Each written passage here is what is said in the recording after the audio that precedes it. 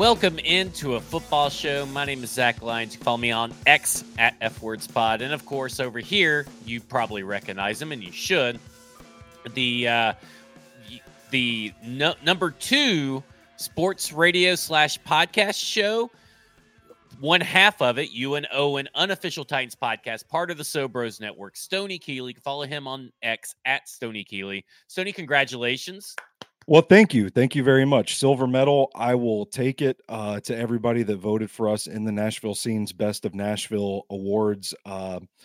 Means a lot, man. Our show, I love it. I love doing it. Owen and I have a lot of fun with it, but I don't think of myself like I feel like Football and Other F Words is a smarter show than Unofficial Titans podcast. I feel like what the Hot Read does with Easton and JT, Easton has more access to the team, and I'm just a guy that watches tape, that does the film study and loves this team and just transparently shares what I think, what I see, and shares my work with the internet. And for so many people to show up and support us in that way, it meant a lot, man. It caught me off guard. I'm kind of floored by the support. So thank you for the kind words and for letting me mention it here on a football show today.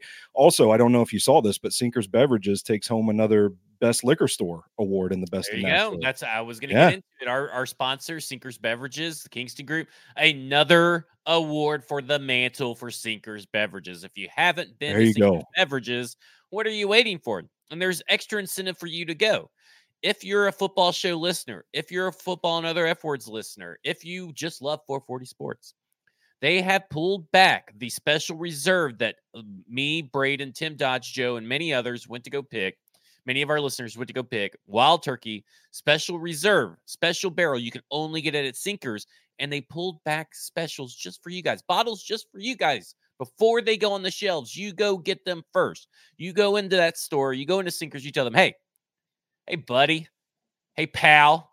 I listen to 440 Sports. I listen to Football and Other F Words. I listen to a football show, and I am told that behind that counter, you got some fucking liquor for me. So head over to Sinkers Beverages, another award winning, the all-time, I think they're the all-time award-winning liquor store in the Nashville scene. I'm making that up, but let's just sounds right to me. Yeah, and just to be clear, well, just be sure to tell them that you watch 440 Sports and you heard about this. Don't just be walking into liquor stores asking them to see what's behind the counter. Right. Got some weirdo taking pictures out here in our the road, not of us, but of other things. But I was about to say that's the price of being a celebrity in this market. I guess so. And of course, Kingston Group, BuildKG.com are wonderful sponsors. They sponsor this next segment, which is building a win as the Titans head to London. But before we do that, Stoney, stackinginbox.com, you write with me over there, produces some content. You produce some great work. Your 2024 draft notebook is filling up already with some breakdowns of certain players and everything. But I want to know, where can people go and turn in their college applications for Stoney University, the number 1 fictional scouting university of Titans Twitter? Listen, it's just a DM. Just DM me on X. Like that's fine. So I tell people all the time. They say like they've got an idea, and I'm like, send it to me. Send it to you. Hey, still, I know you're efforting, but I want everybody to know right now. And I meant to say it on Football and Other F Words After Dark last night. Jacob Cowing, put it on your radar. Just I know on your radar, and he's on yours. I know, but I want the world to know that when everybody's talking about Jacob Cowing heading into the draft and all this stuff, this guy said it first. You put it out there first. Yeah, I don't think people know how difficult it is to find all 22 footage to really study a player. And receiver and cornerback, I mean, it's virtually impossible to scout players from like the broadcast footage or something of that nature. Like you really got to get the all 22. And I'm having a hard time getting my hands on some of that Arizona offense, all 22. There's like a seedy underbelly of like tape swaps all across the internet that you have to get into. And it's, kind of like Prohibition era moonshine acquisition or something like that. So I'm still efforting it, but we'll see how it goes. We'll see how my luck turns. But let me just say, shades of Jayden Reed, but a little bit better Jayden Reed. Ooh, I color me intrigued. I like him. I like him a lot. But let's talk about Building a Win, sponsored by, again, the Kingston Group, locally owned and operated in Nashville, Tennessee. But all you got to do, give them a call, let them come out and give you an estimate, tell you what you need to do for whatever home repair, remodeling, anything that you have that you need. Kingston Group, buildkg.com. But they build great houses. The Titans need to build a great win. And it is a home game, technically. So maybe this swings momentum in the favor of the Tennessee Titans. And right now, the Tennessee Titans have decided to spice up their practices this week. According to paulkarski.com, or Paul Karski on X, he says Mike Vrabel has spiced up practices with some coach involvement this week, which has gotten Titans players going. Wednesday, there were some races. Thursday, some one-on-ones. Luke Stocker, the tight end assistant, sold out diving to pull in a fade from Pat O'Hara with Chris Harris, I guess, in coverage. So they are trying some new things to liven up or get this team in a better headspace.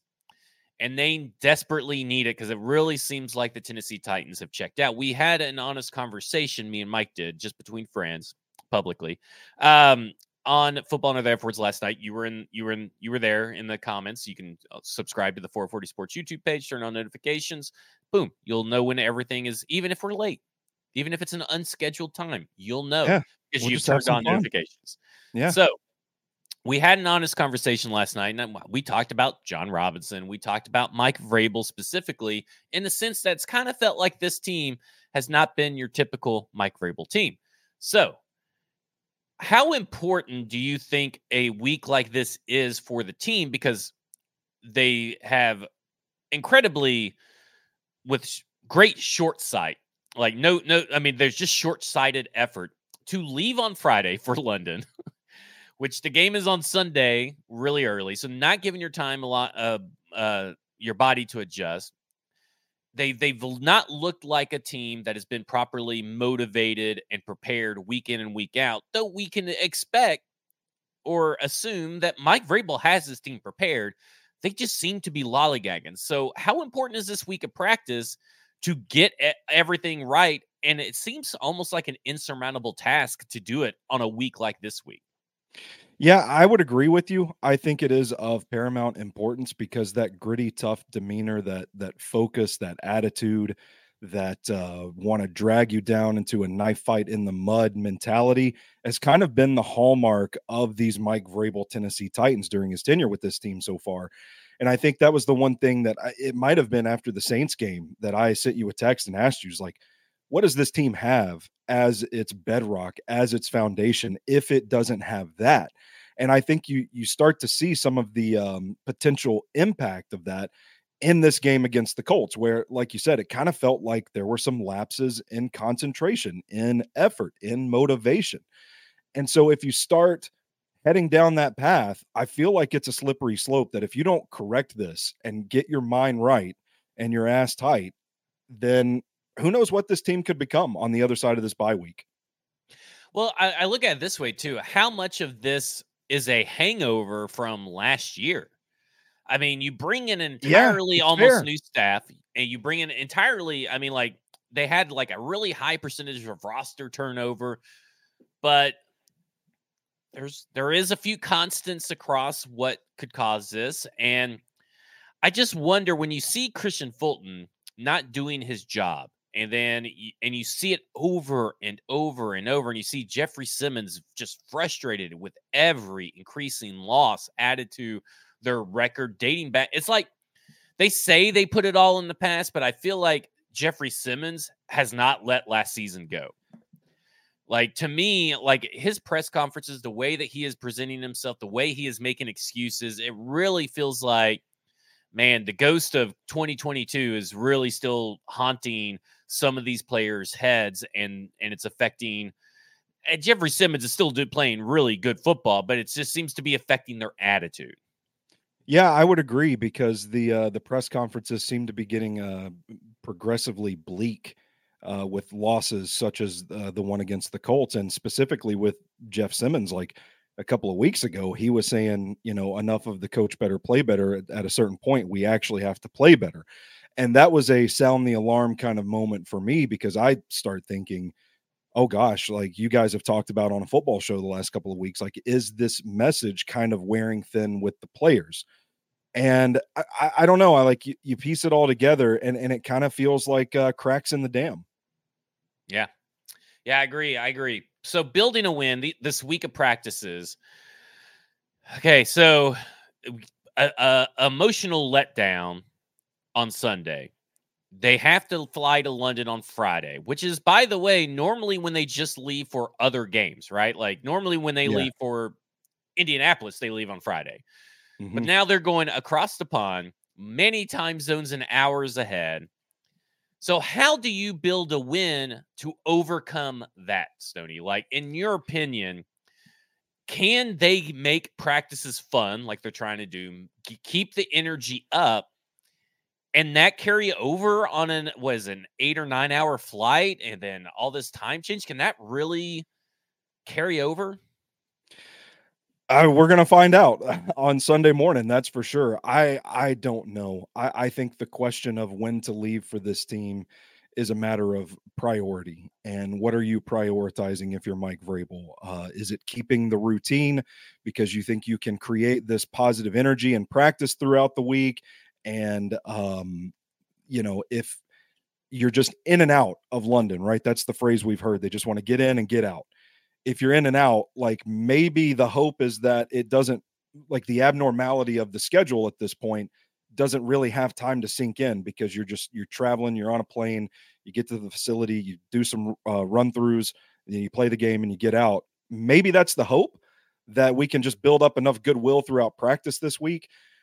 I don't know. I was going to ask you kind of where you sat on this issue, keeping the regular routine, or taking the time to get acclimated to a new setting, because I think there's an interesting point to be made. I'm not necessarily saying I believe this, but just kind of playing devil's advocate.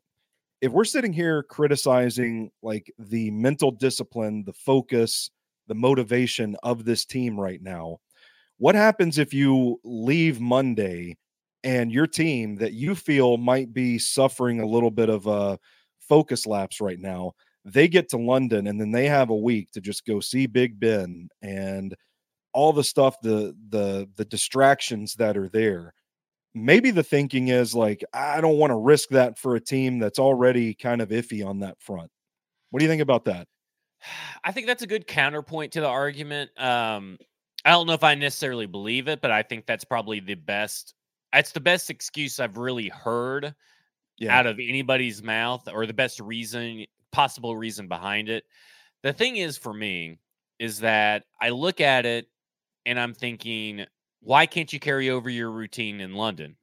What is so specific about it in Tennessee that you can't carry it over in London? So, and I get it, but also probably this team does need to let off a little steam elsewhere, and all that. But it would maybe be good for the soul for them to see some of these attractions or something. I will Yeah. say this: the Bills announcers, when I was driving back from Memphis, I listened to the entire London game, Bills versus Jaguars, and nothing went right for the Bills, and everything went right for the Jaguars. And even Goodell said, we did this experiment to see if there would be a competitive advantage. And clearly, I don't think he needed to do this to figure out there would be a competitive advantage. But the Bills could have gone earlier, but they didn't. And they went Yeah. about the same time the Tennessee Titans did, and they were sluggish. Their body hadn't adjusted, and they suffered a lot of injuries. That is the thing that worries me. The Tennessee Titans, knock on wood, have had their injury bug turn around, like the cyclical nature of the NFL. But you go into where your body is just not getting proper rest, not getting the proper anything that it needs because of the adjustment to the new time zone, then you look at it and you go, well, how is that going to affect their ability to stay healthy in this game? How's all of this going to tie in together? And I just don't see And I'm this at the end when we do our score predictions, I'll of course look like an idiot because we're gonna talk bad about the Tennessee Titans, and I'm gonna say Tennessee Titans are gonna somehow win, and because that's what they do. It's a home game, but I also just feel like Tennessee Titans are probably gonna win because Mike Vrabel's gonna work some stupid ass magic and do something. I don't know, but they've really just put them. They could have easily avoided creating a disadvantage for them, and that's ultimately where I land on this whole thing. Is that this could have easily been avoided, and you could have had a same kind of advantage, or at least no disadvantage. Yeah, and we'll get into the matchup, but I think this is a box among many other boxes that you check in favor of the Ravens going into Sunday's game. I don't like the decision, and I think there's an important distinction to make here too with the Bills. This isn't just us speculating based off of what we've heard from announcers and analysts alike. I don't remember which player, but there were a couple of players that came out this week in the media and said, like, yeah, it was kind of hard to shake the jet lag and get performing well out there. And so that is the deciding factor for me when I look at this, and I think it's just not a good. I just don't think it's a good decision.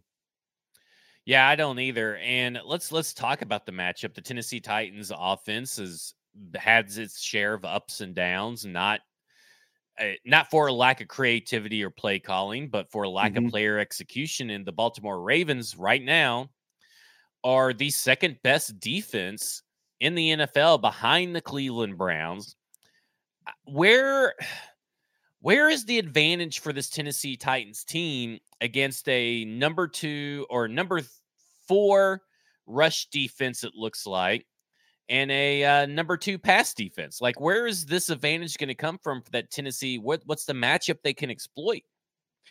Well, first of all, I must have got a text message or something. I apologize. My camera's zoomed out now, so it looks like you're talking to a baby. But to answer your question, I think if Kenneth is watching, I hope Kenneth covers his eyes or his ears or whatever, because I'm going to bring up Tyjae Spears again. He called him overrated on X. Oh I think no.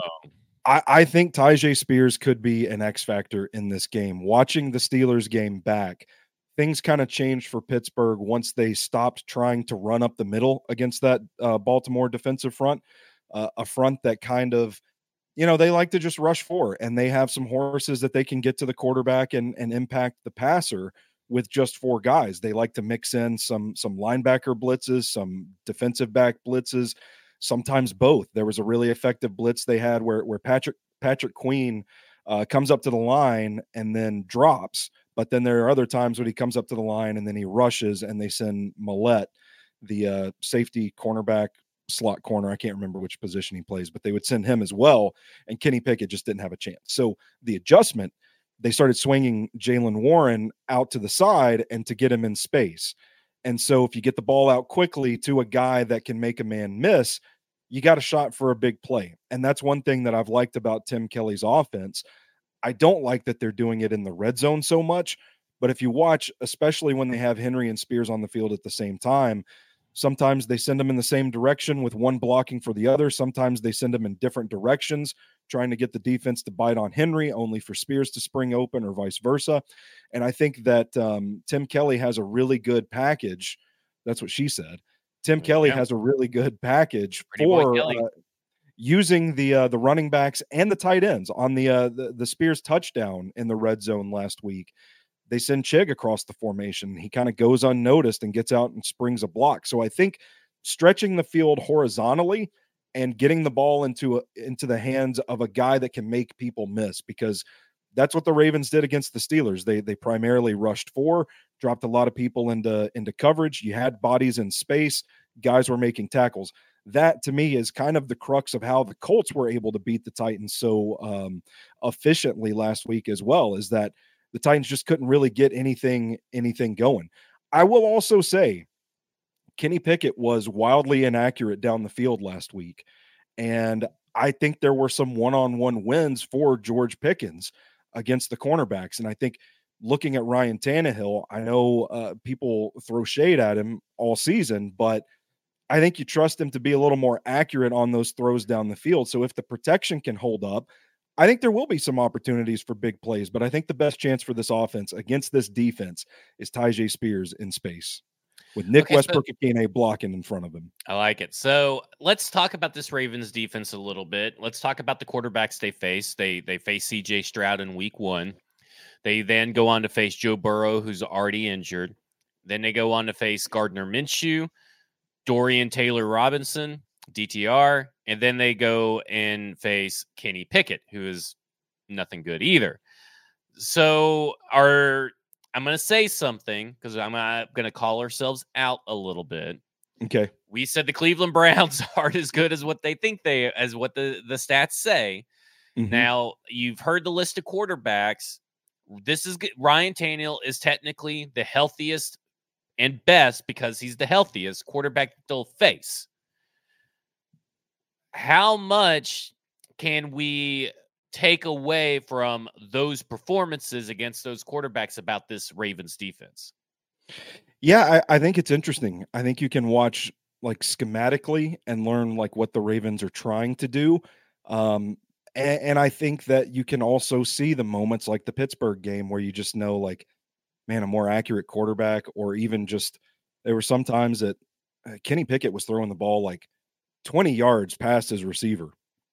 Clear miscommunication. So, I think it is fair to assume that there is probably going to be some sort of regression to the mean whenever, did I say meme? I meant mean. Regression to the mean.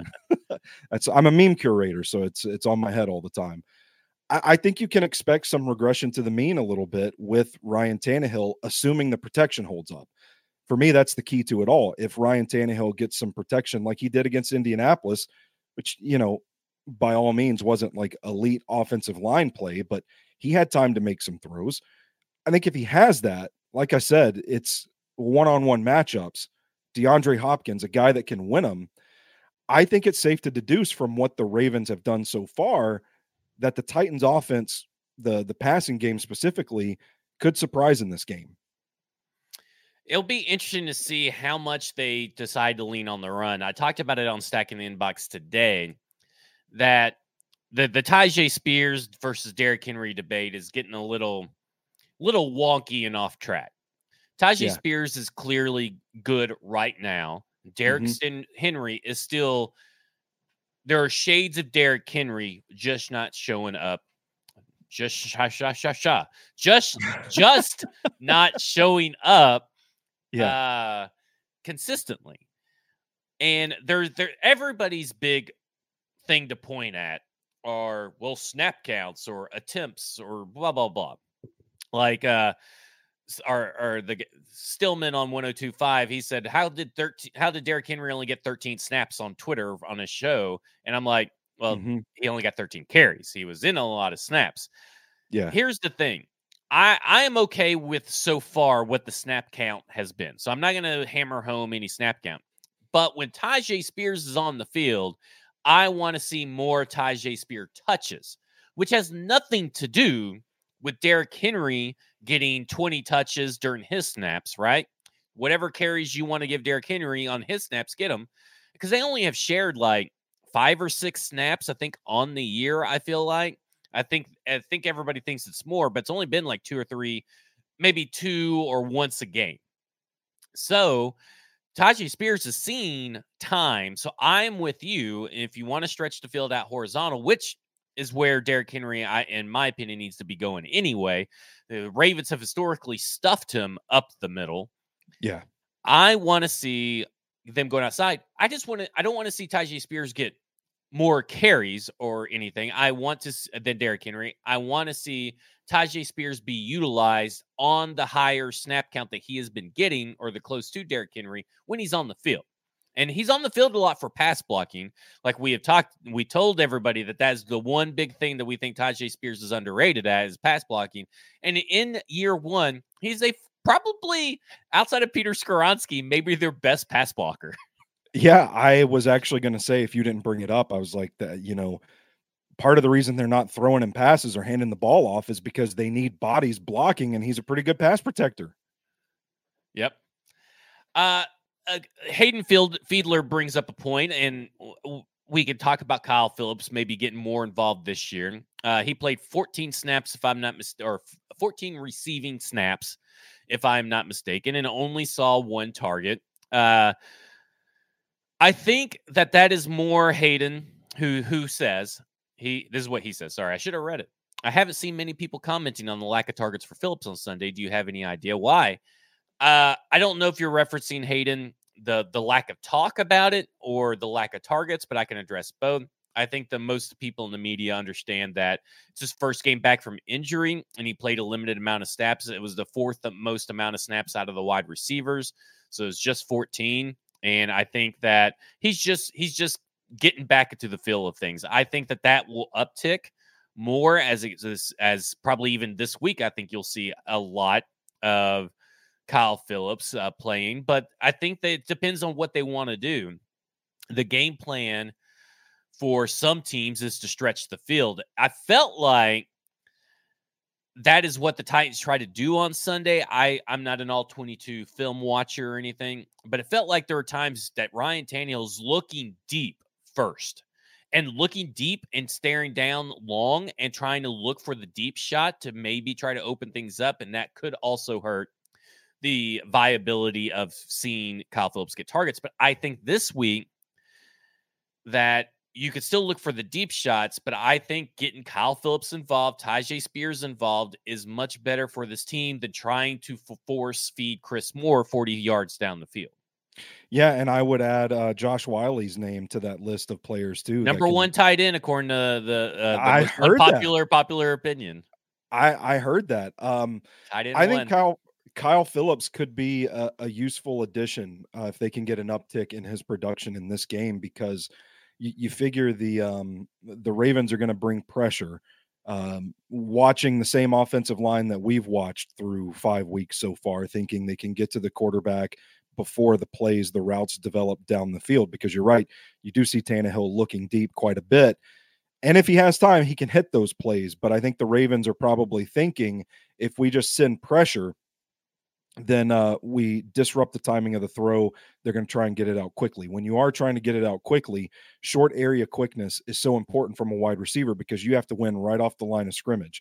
And I think Kyle Phillips is a guy that's shifty enough to win right off the line of scrimmage and win some of those matchups and kind of move the chains. Yeah, I agree. If trying to build a win, I think that Kyle Phillips, Tyjae Spears, all these guys that maybe we don't say their name enough or regularly, some for different circumstances, are the guys that you need to be looking for, because they'll try to cover DeAndre Hopkins, but DeAndre Hopkins will get his, but someone else has to step up. And I look at this defensive backs for the Baltimore Ravens, and they've had their fair share of injuries, but I feel like right now I don't like the matchup for NWI. I don't like the matchup for Chris Moore, who is a former Baltimore Ravens, by the way. Yeah. Revenge game there. I like for a game of like this, I like Kyle Phillips, Tyjae Spears, Derrick Henry running on the outside.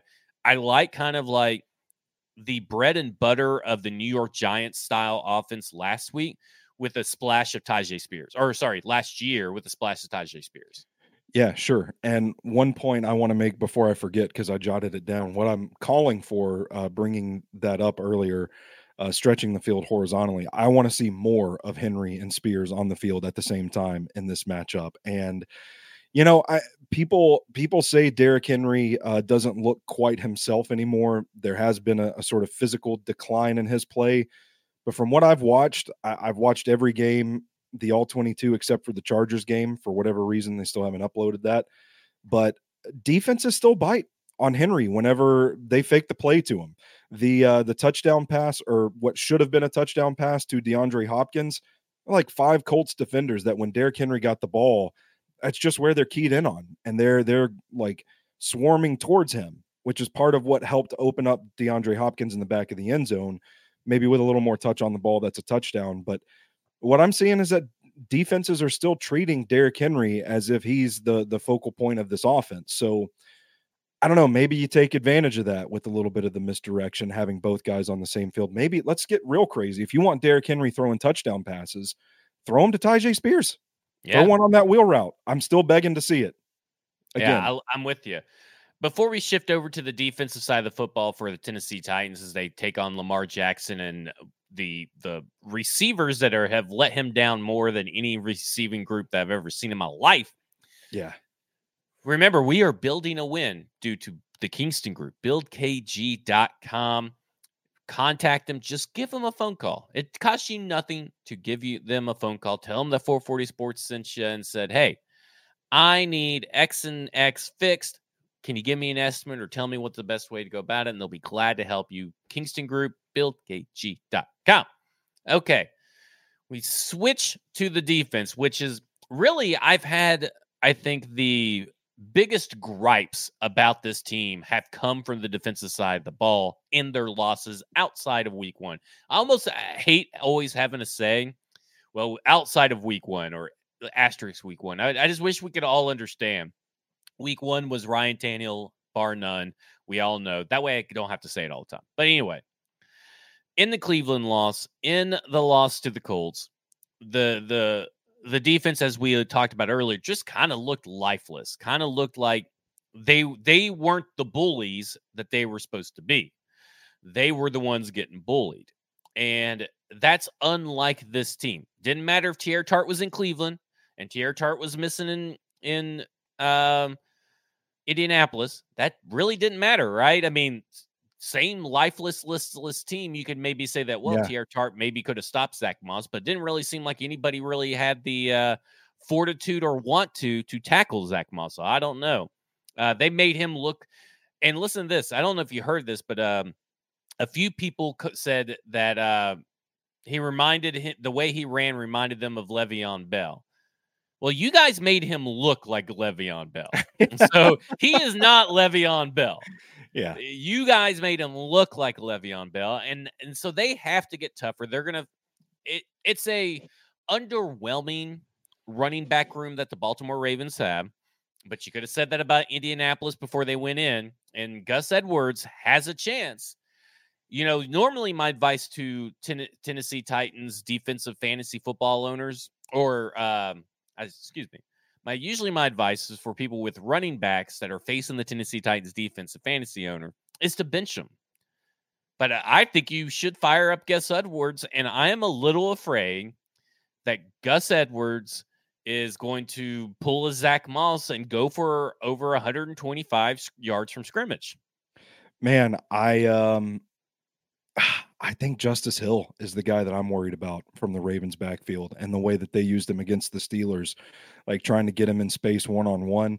That dude is a load to bring down.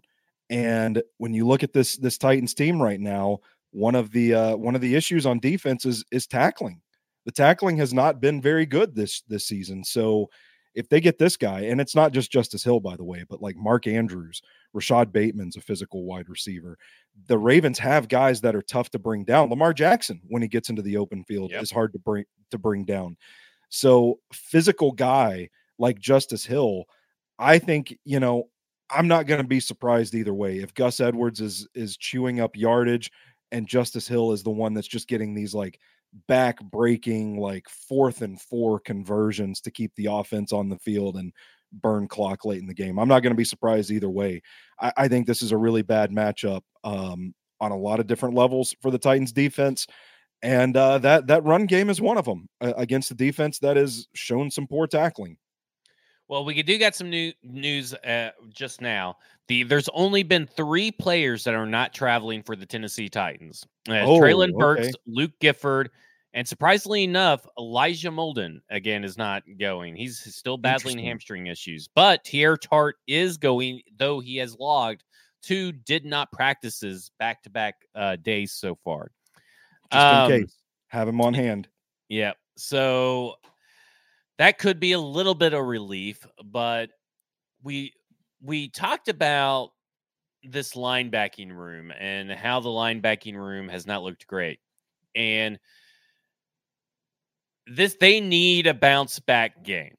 And I know that Azeez Al-Shaair can do it. but I'm not very confident on Jack Gibby. I think that he has hit the 4-game, like Dylan Cole memorial wall, and he had his 4 good games, and it's over, and it's done. And I think they're going to attack Jack Gibby a lot this game, outside of attacking Christian Fulton, who we'll talk about in a minute. Yeah, I just tackle, just make the tackles. All right, let's not try and sometimes I felt like he and Aziz both were like coming in so hot that they just one slight move and they've lost the target completely. Just fundamentals, wrap up. Like I worry about it. If they can make tackles, I think they'll be okay. But I think you're right. I think they're going to use some of these guys like Mark Andrews, a sure-handed tight end that's hard to bring down. If they can isolate him in one-on-one matchups, that's another box that you check for the Ravens. I don't know. I mean, what are your confidence levels like in the Titans linebackers being able to rise up to that challenge based off of what we've seen so far?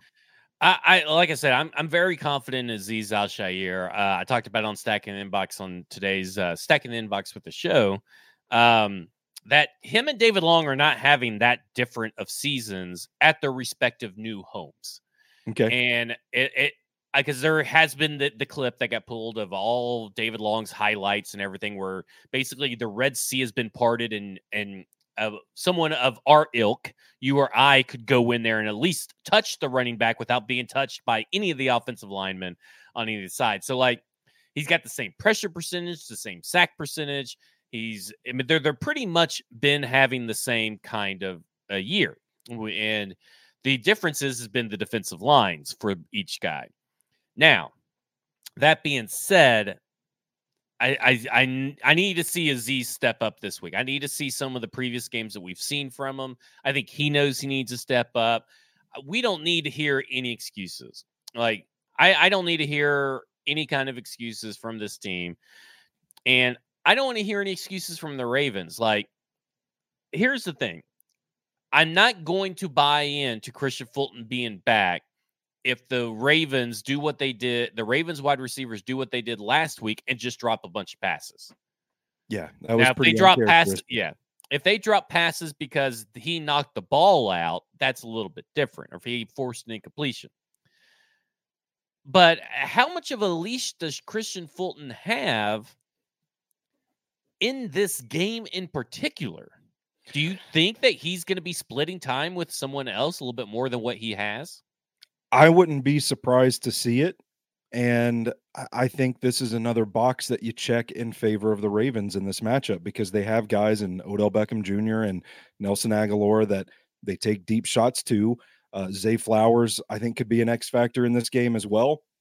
They are going to take their shots down the field. And specifically, I noticed a big play to Agholor last week that Lamar Jackson threw the back shoulder fade against the defensive back that had his back to the quarterback.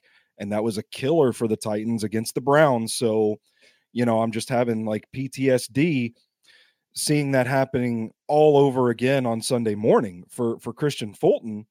I can't remember if it was you, if it was Braden, or if it was Mike. One of you guys had the take that Christian Fulton's looking to make the big play too many times instead of just kind of, holding his water.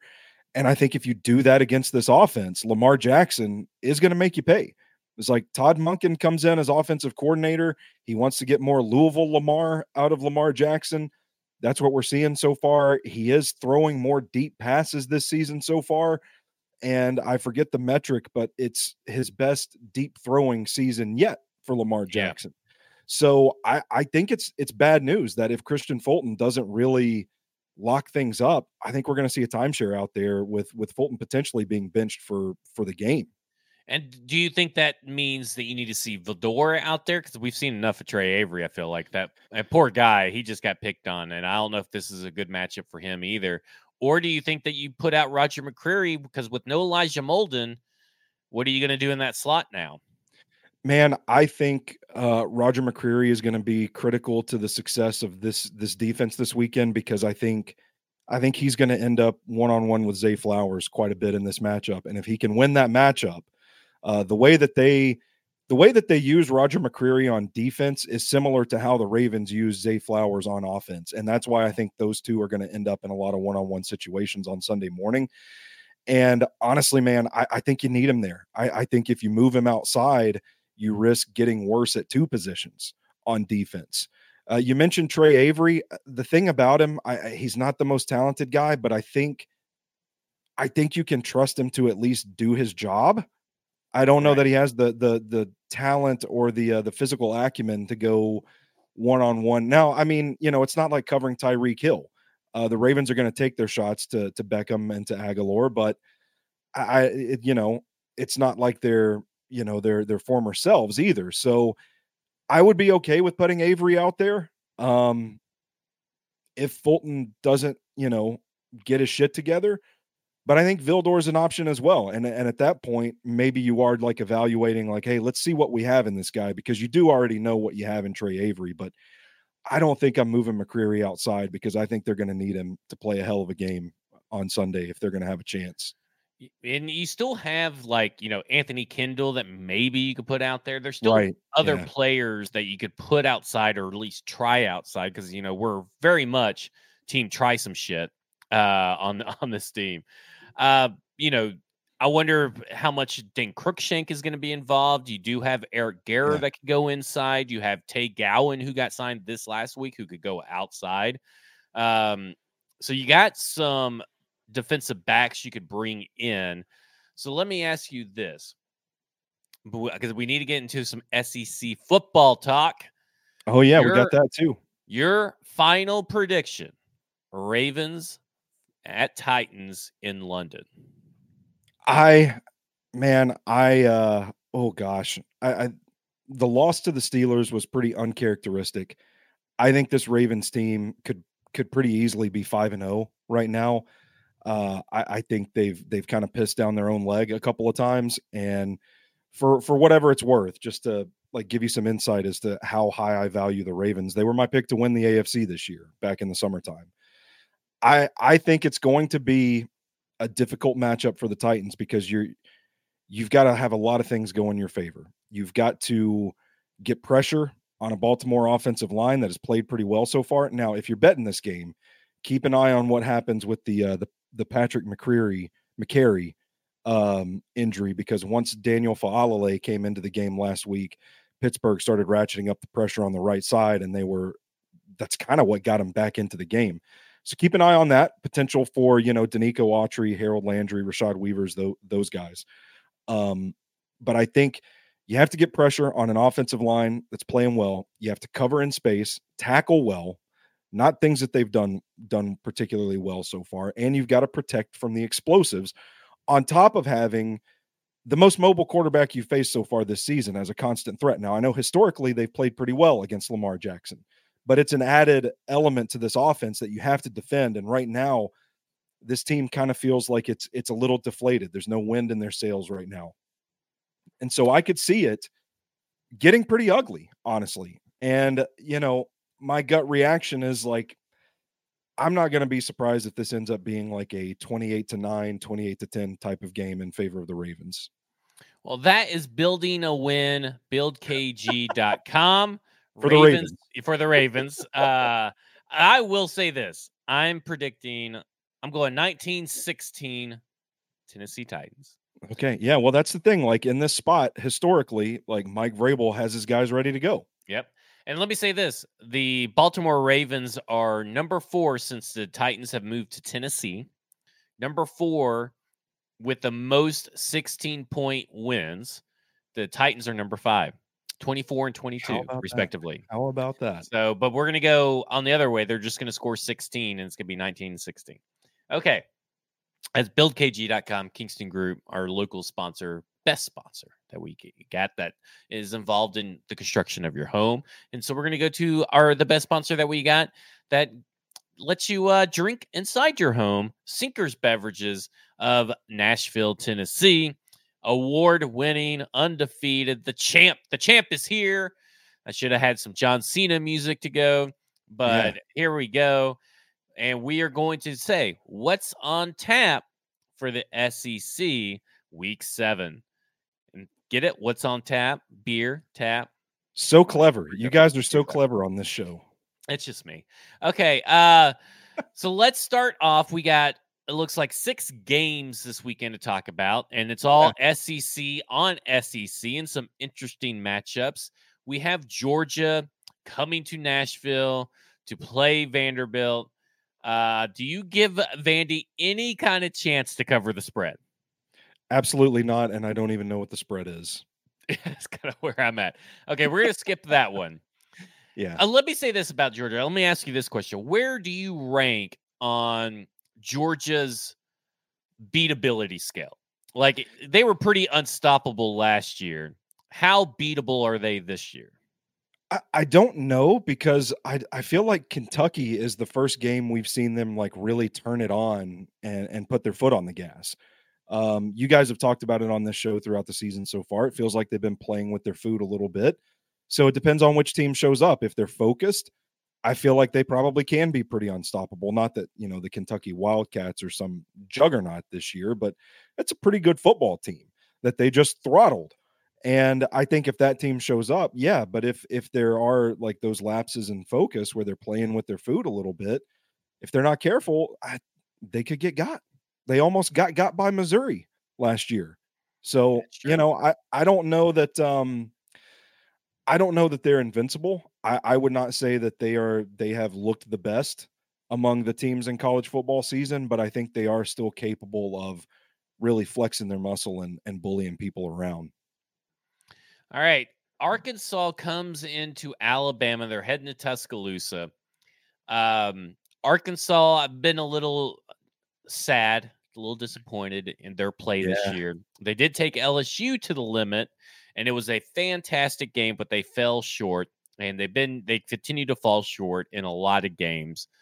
Maybe it's because their head coach, maybe they just have a bunch of Isaiah Wilsons and Treylon Burks who are, lazy and not very good right now. But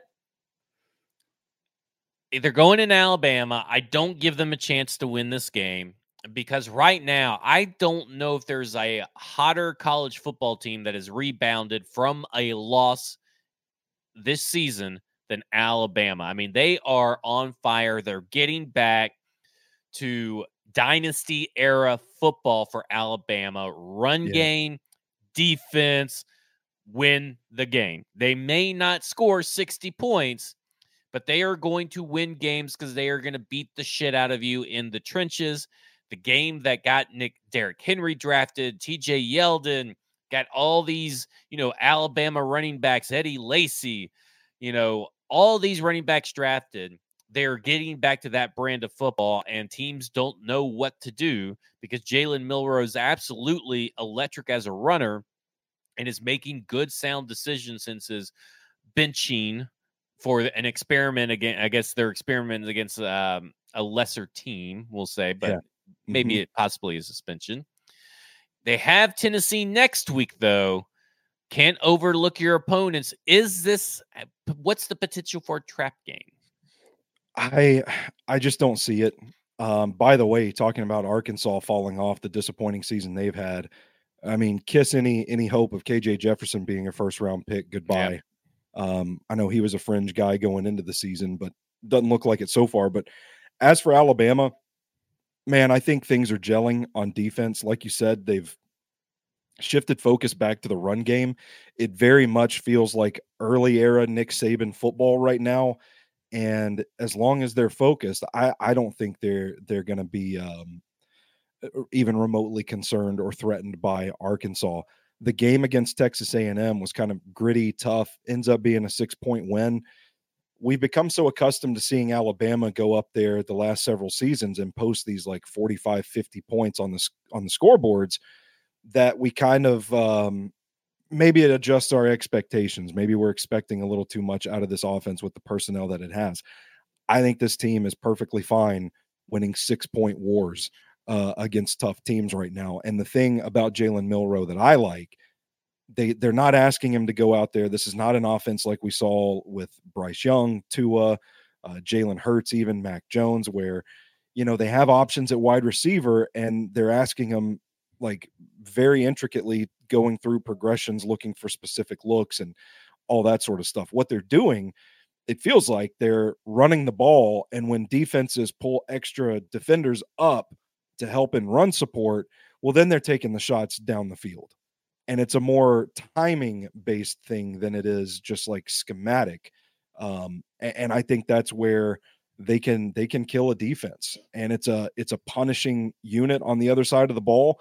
The defense is gelling. There's a lot of NFL talent on that side of the ball. A couple of potential first round picks there. I think the fact that this team is still not ranked inside the top 10 in the AP poll is bulletin board material. It is rat poison, as Nick Saban would call it. And I think this team's going to have a chip on its shoulder down the stretch. And it is not, to your point, like it is not a team I would want to be playing right now. They're going to beat you up. Kind of like we said with Mike Vrabel's Titans, like drag you down into a knife fight in the mud and just beat the tar out of you. Well, unranked Texas A&M is heading to Neyland Stadium in Knoxville for the 3:30 prime time, I guess you would say, SEC game of the week. The Texas A&M being unranked this late in the season has been one of the more pleasant surprises of the college football season. But they have won. They've won almost every game against an SEC team except for against Alabama. And they have a very good defense. Their offense is just very up and down. What I think this is like upset watch coming in. Like if I had to look at a game that was like a true upset watch, because I don't think Missouri and Kentucky is like a true upset. Like if Missouri were to beat Kentucky. I'm with you. But I do think that if Texas A&M coming into Tennessee, this is an upset watch because, again, next week is the third Saturday of October. It's Alabama versus Tennessee. So Tennessee's ranked 19th. Texas A&M, where are you at on your upset watch? I think this is going to be a fascinating game because I think you're onto something here. I think this is a game that the Aggies can win.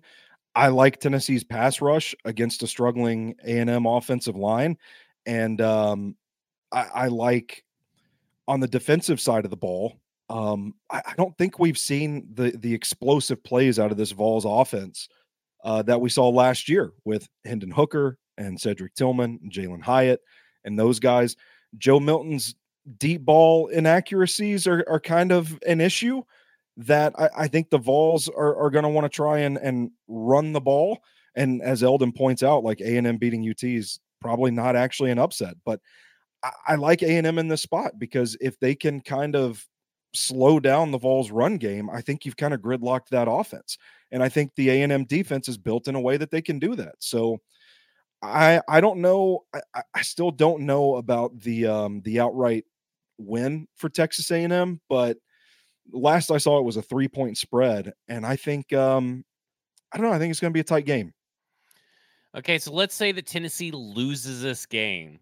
Okay. Unranked. What are UT fans going to be like on Twitter or on X? Man, I don't know. I think I've pretty well curated my feed so that I don't see any more Vols Twitter because Vols Twitter or Vols X can be quite insufferable. But I don't know. I think are they going to start calling for Josh Heupel's head? Be interesting. That would be quite the turnaround, and not that all surprising from them. Florida at South Carolina, the battle of the mids, I guess you could say. I really don't care. I'm just interested to see who actually steps up on these teams, and I'm interested to see what amazing catch Ricky Pearsall is going to make this week. Because talk about an underrated wide receiver. Ricky Pearsall is incredible, and he was incredible last year with Anthony Richardson. Just jumps off the page, and he's making catch after catch after catch. So that'll be interesting to see. I think that Florida is likely going to win that one. Auburn at LSU. LSU will beat the brakes out of Auburn. I think so too. The last really good game, in the last game anyway, is Missouri versus Kentucky, who I'm a big believer in what Missouri's building over there. I really like what we've seen, what they've done, even last week in a loss. I really thought that up until the very, very end, like the fourth quarter, I really thought that Missouri was going to walk away from LSU, but they just couldn't do it in the fourth quarter. They got outscored 22-7 in the fourth quarter after being up. I'm not going to get into math right now. That's stupid of me to try to do that math. But anyway, they really had a meltdown those final minutes of the fourth quarter. It was a thrilling game, a fun game. I think Missouri beats the brakes off Kentucky. And maybe I'm just downplaying Kentucky a little bit, but I just think Missouri, I love what they're doing over there. I think whoever wins this game, maybe you still got a shot at like a New Year's Six bowl, because I think there are some down programs in the SEC West. I don't think anybody outside of Georgia, Missouri, Kentucky, and maybe Tennessee, assuming they don't slip up against A&M and get that second loss this early, I don't think anybody is really going to be pushing for that spot. So I think this is kind of a de facto elimination game when you're talking about maybe the Sugar Bowl, something like that. I like what Missouri's doing. I thought they were going to beat LSU last week. Obviously, like you said, they came up short. Luther Burden III is an absolute electric factory. I mean, that dude is a playmaker and he's fun to watch. I think he's going to be fun to watch in this matchup. I think they're going to lean on him and that electric factory to make some plays. Eli Drinkwitz is a guy that needed a really good season. I mean, his seat was starting to warm up quite a bit. And for them to come out of the gate 5-0 with a real shot at going 6-0, man, I don't know. I'm really fascinated. The fact that they're unranked, I feel, is a little sketchy. Like I feel like they are one of. I think they have the offense and the defense. That defense has been playing with a lot of passion and energy. I've really liked what I've seen from Missouri in the games I've watched. Can I say something about LSU real quick? Yeah, let's hear it. If you're a defense playing against LSU, I would advise you not to fucking lose track of Malik Neighbors.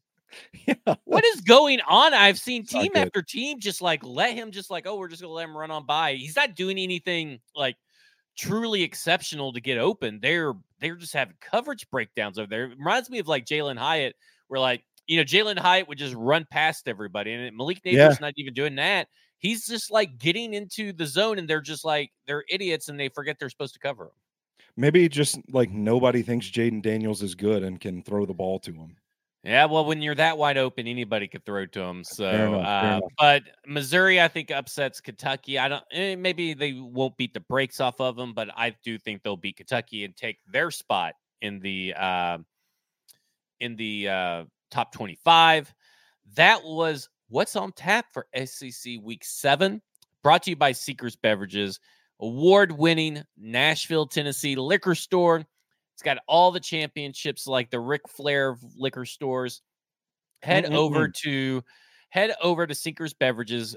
Tell the people behind the counter to get you that you want to buy a bottle of the special reserve that the guys at 440 Sports, a football show, and football and other efforts picked out, and they'll reach behind the bar, give it to you, and charge you money, of course.